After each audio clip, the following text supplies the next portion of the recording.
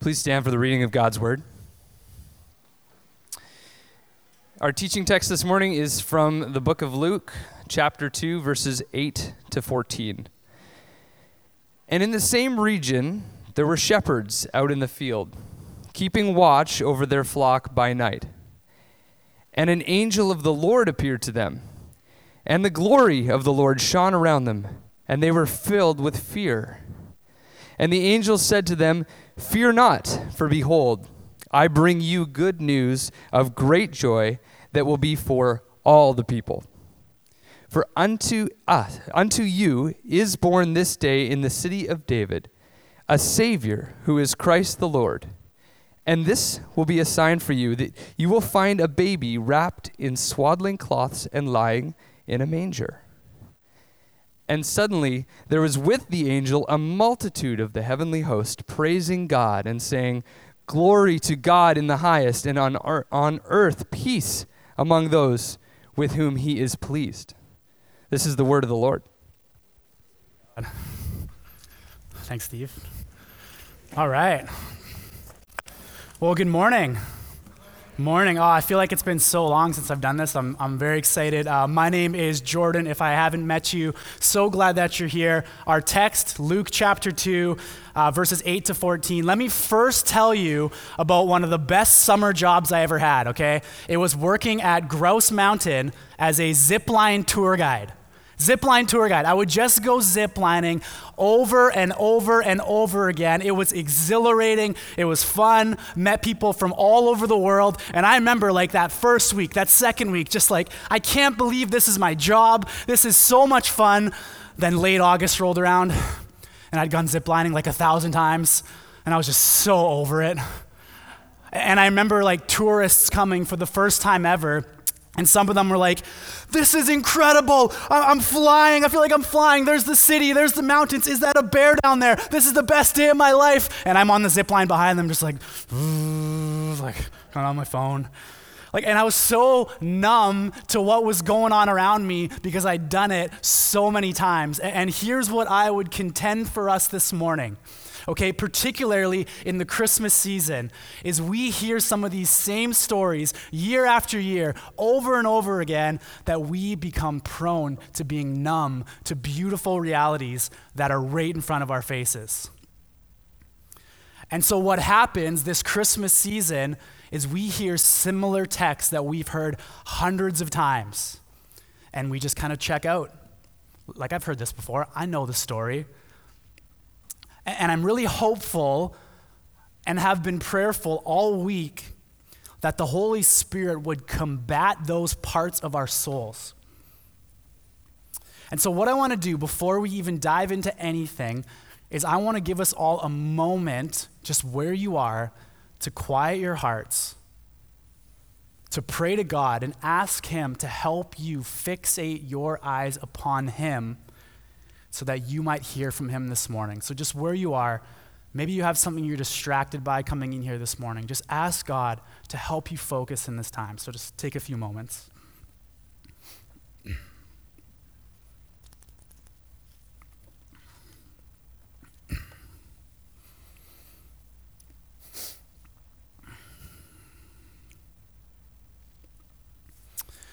Okay, so our text this morning, again, is Luke 2, verses 8 to 14, and these verses are about an angel of God who is heralding or bringing the good news of the coming Messiah to a bunch of shepherds in a field at night. Steve just read it, but let's read it again together. Verse 8. It says, "And in the same region there were shepherds out in the field, keeping watch over their flock by night. And an angel of the Lord appeared to them, and the glory of the Lord shone around them, and they were filled with great fear. And the angel said to them, 'Fear not, for behold, I bring you good news of great joy that will be for all the people. For unto you is born this day in the city of David a Savior, who is Christ the Lord. And this will be a sign for you. You will find a baby wrapped in swaddling cloths and lying in a manger.' And suddenly there was with the angel a multitude of the heavenly hosts praising God and saying, "Glory to God in the highest, and on earth peace among those with whom he is pleased." And so the key word for us this morning is peace, and particularly the peace that the birth of Jesus brings to us at Advent. And so really simply, this is where we're going. 2 parts to this message. First, we're going to see who peace is for. And secondly, we're going to see peace at work. Really simple. So who peace is for? The first thing I want us to see as this story begins is that it is going to go completely countercultural in regards to typical social dynamics, okay? Like some Christian scholars, particularly Tim Keller the most, they use the phrase kingdom economics to describe God's way of doing things. What we mean by that is that the economy of God's kingdom is upside down and doesn't operate the way that we do, or even the way we think is logical. So where we would have power and wealth and status and accomplishment as worthy and admirable qualities, God would say, no, it's meekness and lowliness, poor in spirit. These are things that should be valued. Humility, not swagger, should be valued. That's kingdom economics at work. And what I mean about this story being countercultural is that the bringing of the good news of Jesus Christ, that news does not come to the religious leaders or the religious elite. It doesn't even come to those who are just nailing their daily devotionals, up at 5 a.m. every day, lighting a little candle, some background music. It doesn't come to them. It doesn't come to those who give 20% instead of 10%. No, the announcement of the good news of the coming of Jesus Christ does not come to the morally upright or the socially admirable. The good news of Jesus comes to those who are broken and hopeless and lost. It comes to shepherds. Now, I'm going to assume, because we live in North Van, maybe I'm wrong, but I'm assuming that we don't know many shepherds. But shepherds, particularly in the first century, were so not thought of and not important that their testimony wasn't even valid in the court of law. They were considered just to be scoundrels and liars and thieves, unclean, morally disgusting social outcasts. On top of this, they were rejected by the first century Jewish leaders. They were rejected as those who were outside of the covenant of God. And the Jews believed this because of what the shepherds did or did not do on a regular occasion, because they did not go to the temple for regular sacrifices because they were busy watching their flocks. And because of that, they couldn't keep the cleanliness laws of the Jewish people. And so the religious leaders saw them as unclean. They saw them as filthy, as unwanted, and they even saw them outside the good graces of God. And yet, when it comes time for this angel to announce the good news that all the hopes of the people of God are about to be realized, God chooses not to come to the morally upright or religious elite, but rather the morally broken and hopeless. Like, that's kingdom economics at work. And I don't know what that does for your soul this morning, but that gives me tremendous hope. It gives me hope that God could come to me with this good news, because honestly, my attributes are way more in line with the shepherds than the religious elite. Like broken, unclean, hopeless, unwanted? Do those qualities sound familiar at all in your hearts? Well, there's good news. There's good news coming for you today, and we can marvel at that. See, what I found to be true is that people, many people who are not Christians or people who have animosity or anger towards God, they believe that God already has animosity or a dislike of them, so they might as well just dislike him back.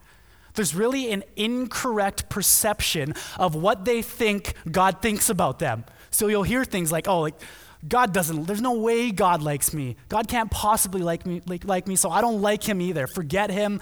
I don't need him. And there's this animosity and anger in their hearts towards God because they think that God has written them off, and yet the good news of God comes to those who thought they were written off. It comes to the shepherds. God comes to them and says, I got something great for you. Let that sink in for a second. There's another miscue in kingdom economics, and this one personally really drives me crazy. And it's that some Christians, not all Christians, some Christians, we tend to over-isolate ourselves from people who don't love Jesus, who don't put their faith in him, and we tend to build this protective shell and put up these really high walls to keep sinners out so we don't catch their sin. What's the problem with that? We're all sinners too, so wherever we are, sin's gonna follow us because we're there. And so we see God in sending this angel to the shepherds. It's actually a pattern and a model of how Jesus will do his ministry and how he will follow us to do ministry as well. Flip back to Mark chapter 2. Mark chapter 2, we'll see this at work here. It'll be on the screen as well. Mark 2:15. Oh, can you guys tell I'm fired up? Let's go. Mark 2. It says, and as he, Jesus, reclined at table in his house, many tax collectors, which were the most wicked of wicked people, many tax collectors and sinners were reclining with Jesus and his disciples, for there were many who followed him. And the scribes of the Pharisees, those were the religious leaders, when they saw that he was eating with sinners and tax collectors, said to his disciples, why does he eat with tax collectors and sinners? And when Jesus heard it, he said to them, those who are well have no need of a physician, but those who are sick. I came not to call the righteous, but sinners. If you got into the Gospels, you would see that the most common accusation made against Jesus was that he was called the friend of sinners. The fact that he had table, which is a multiple hour time together over good food, good conversation, something that probably doesn't happen as often as it should today, because we're all about that speed and efficiency, on to the next thing, let's go. But there's really a spiritual loss that can come with rushing like that. Tabling, which is a long time together, rich in conversation, full of good food. Jesus makes a habit of doing this again and again, and with who? Tax collectors and sinners. Not the culturally admirable, the culturally deplorable. And for the Pharisees and the morally and religious upright, it really bothered them that Jesus preferred to hang out with the sinners. The fact that Jesus went to Zacchaeus' house was the most scandalous thing you could ever imagine.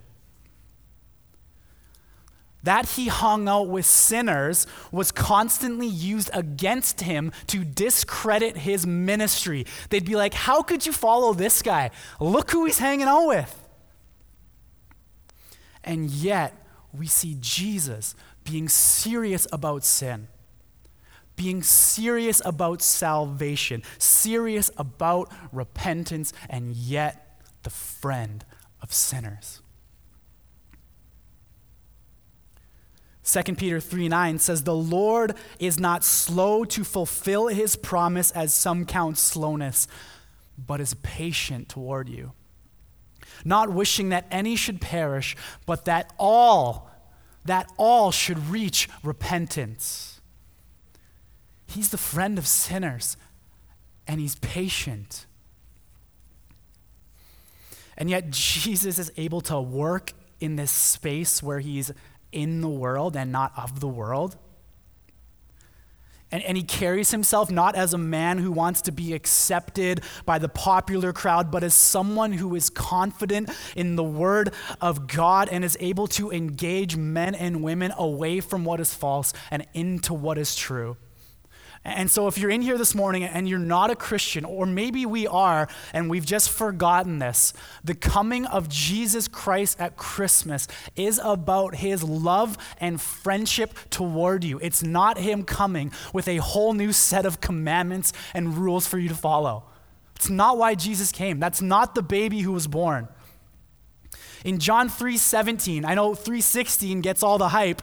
3:17 says, for God did not send his son into the world to condemn the world, no, but in order that the world might be saved through him.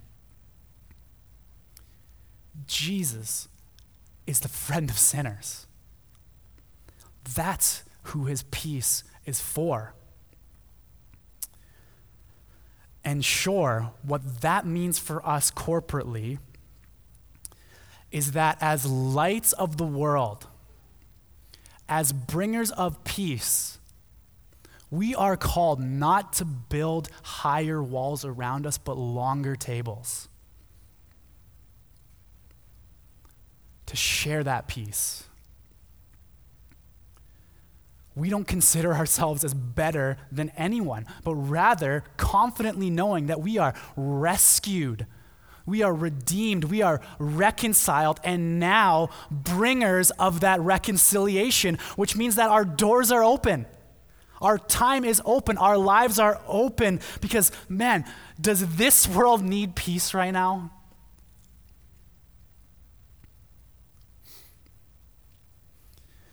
He's the friend of sinners. He's the friend of the outcast. He's the friend of the lowly. And if you're a Christian in here, the call is the same on your life. And so might we ask and plead with the Prince of Peace, Jesus, for a greater affection for those who do not know him. May he give us a burning passion and really a wait for them. Not for us to be the ones who save them. We are awful saviors. We can't carry that burden, but we can point them towards the one who can. See, the birth of Jesus is God dwelling among those who have rebelled against him. And so we've got Jesus coming into the world, bringing peace to who? Shepherds, the lowly, the unwanted, the searching, the wandering, the anxious, the unsettled, the sinful.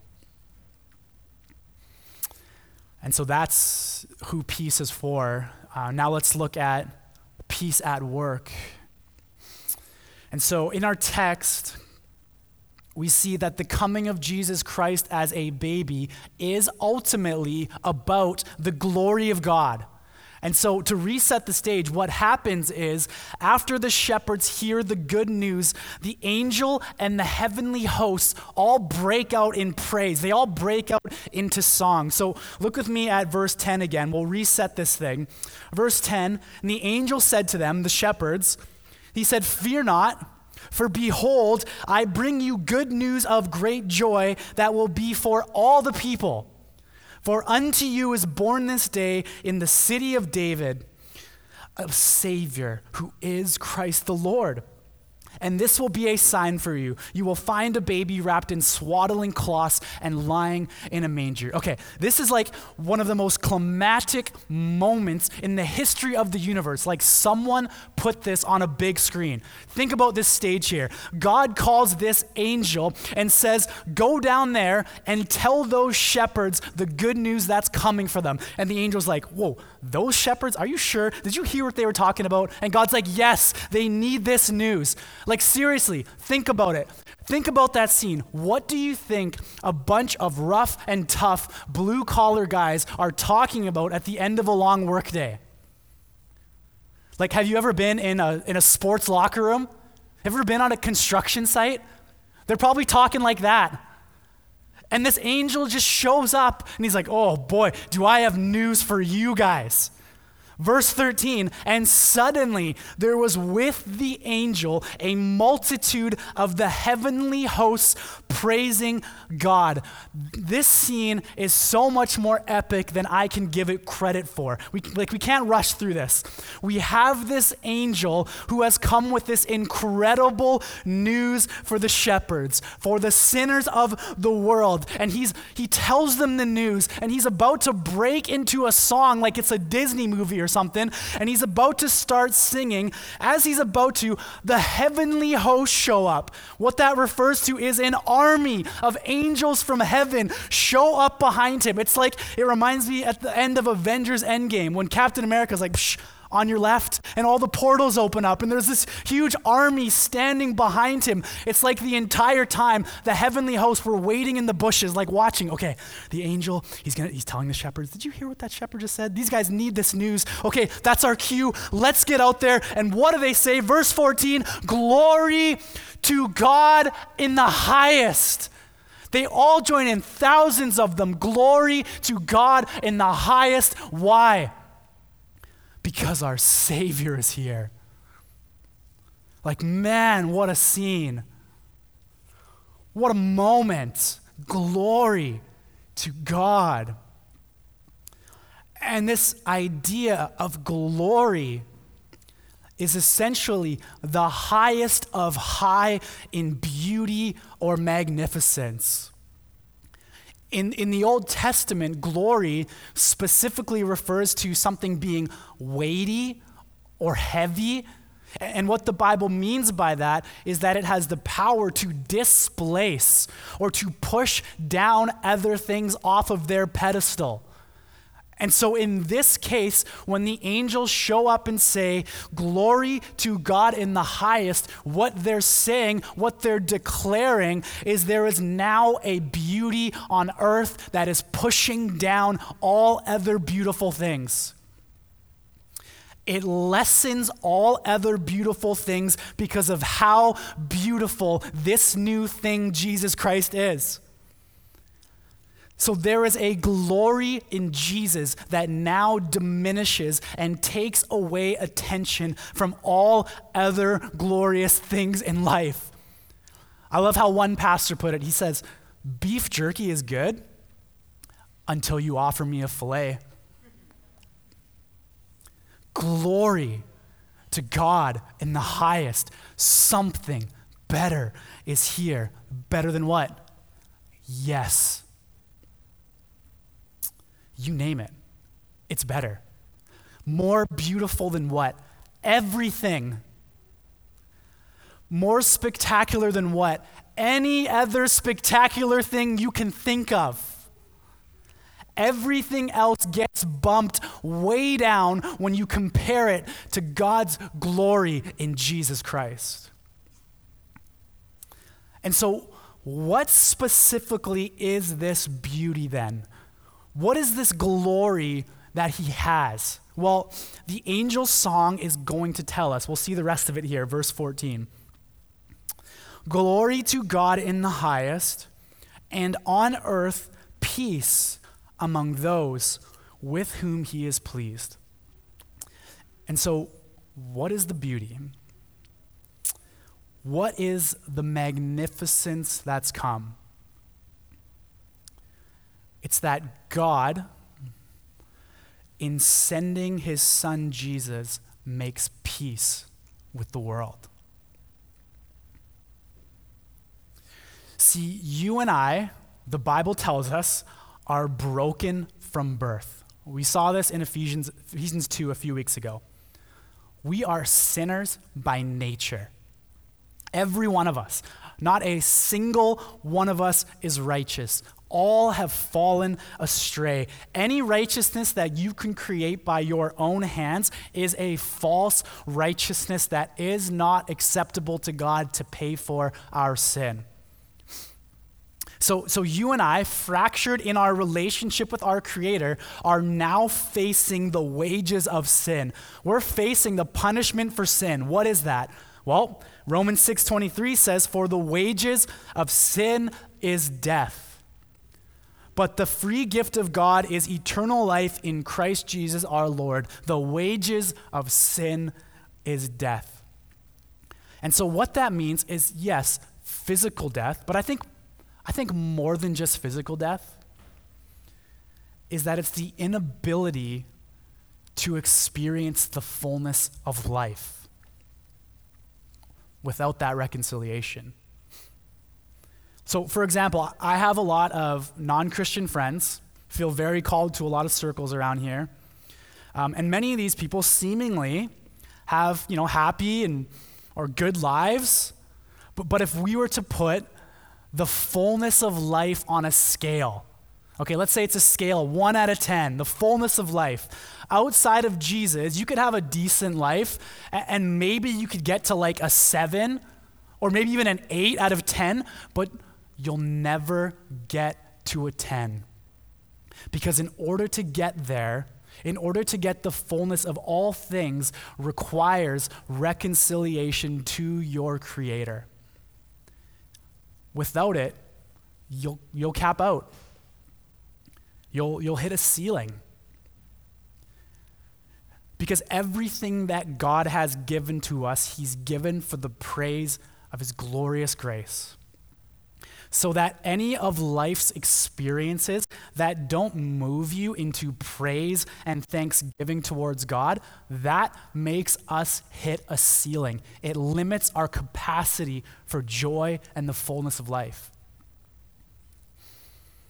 So, for example, non-Christian marriages, husbands, wives who are non-Christians can have a decent marriage, can have a good marriage emotionally, intellectually, physically. But the Bible speaks of a connection, a beautiful connection of souls that can only occur when two sinners have submitted their lives fully to Jesus Christ. And when that happens, when we're reconciled to our Creator, we're able to walk in an intimacy with one another and experience the fullness of life that is impossible without that. And so that's the reason the peace God brings us in the birth of Jesus is such a big deal. God makes peace where the wages of sin is death, not just physical death, but the absence of the fullness of life. The second part of that Romans text says, "But the free gift of God is eternal life in Christ Jesus our Lord." So, the coming of Jesus is about the bringing of peace amidst the chaos and amidst our rebellion towards God, and ultimately God's right wrath towards our rebellion. But Jesus comes, He's born, and He steps into the middle of that chaos and brings peace with His blood that was shed on the cross, which absorbs all of God's wrath for those who would believe. And in doing so, when God looks at you, He doesn't see any of the mess, none of the sin that you're coming in here with today, none of the shame that you're holding on to. No, because Jesus was born, because He shed His blood, He now sees you as perfect and holy and blameless, all because of the peace that was born on Christmas Day. Glory to God in the highest. That's what we're celebrating. Don't miss that. That's everything. Let's look at one more text together, and we'll bring this thing home here. Colossians 3 verse 15. It says, "And let the peace of Christ rule in your hearts, to which indeed you are called in one body, and be thankful." This shore has been my prayer for us this whole week. Let the peace of Christ rule in your hearts. And so if you're in here and you're not a Christian, or you're watching online, or you're listening later, first off, we're so glad you're here. My guess is that, either you got dragged here against your will by a friend, or maybe you've been searching for peace in a million other places and haven't found it.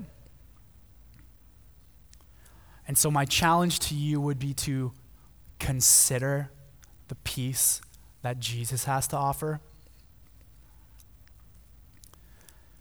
And in this space right now, I can only begin to know the multitude of inner noise and anxieties and voices and pain and struggle that is being carried collectively in here right now. I know it's there because it's with me right now. And I'm always very weary as a preacher to tell you that there's an easy fix to make it all go away. Because the reality is, both personally and even biblically, again and again, we see that following Jesus doesn't always mean that life gets easier and all your problems go away. In fact, some of the most godly men and women in the scriptures and throughout history have struggled deeply with anxiety and depression and sorrow and pain and loss. And so I want to equip you to be guarded if you ever hear someone teaching that if you just have enough faith, if you just give enough, if you just try harder, that all your problems will go away. That is not true.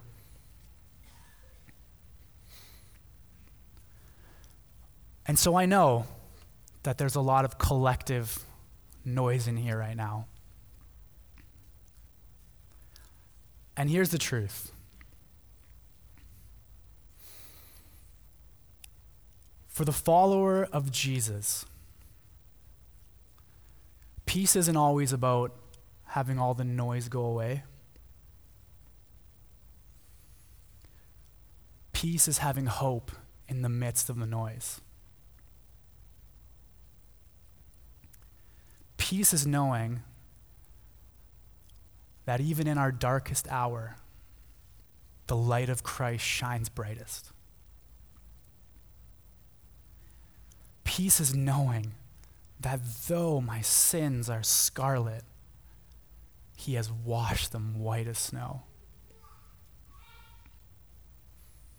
Peace is knowing that just like Jesus came as a baby at Christmas to give us hope, to help us in our pain and struggle, peace is knowing that he's coming again.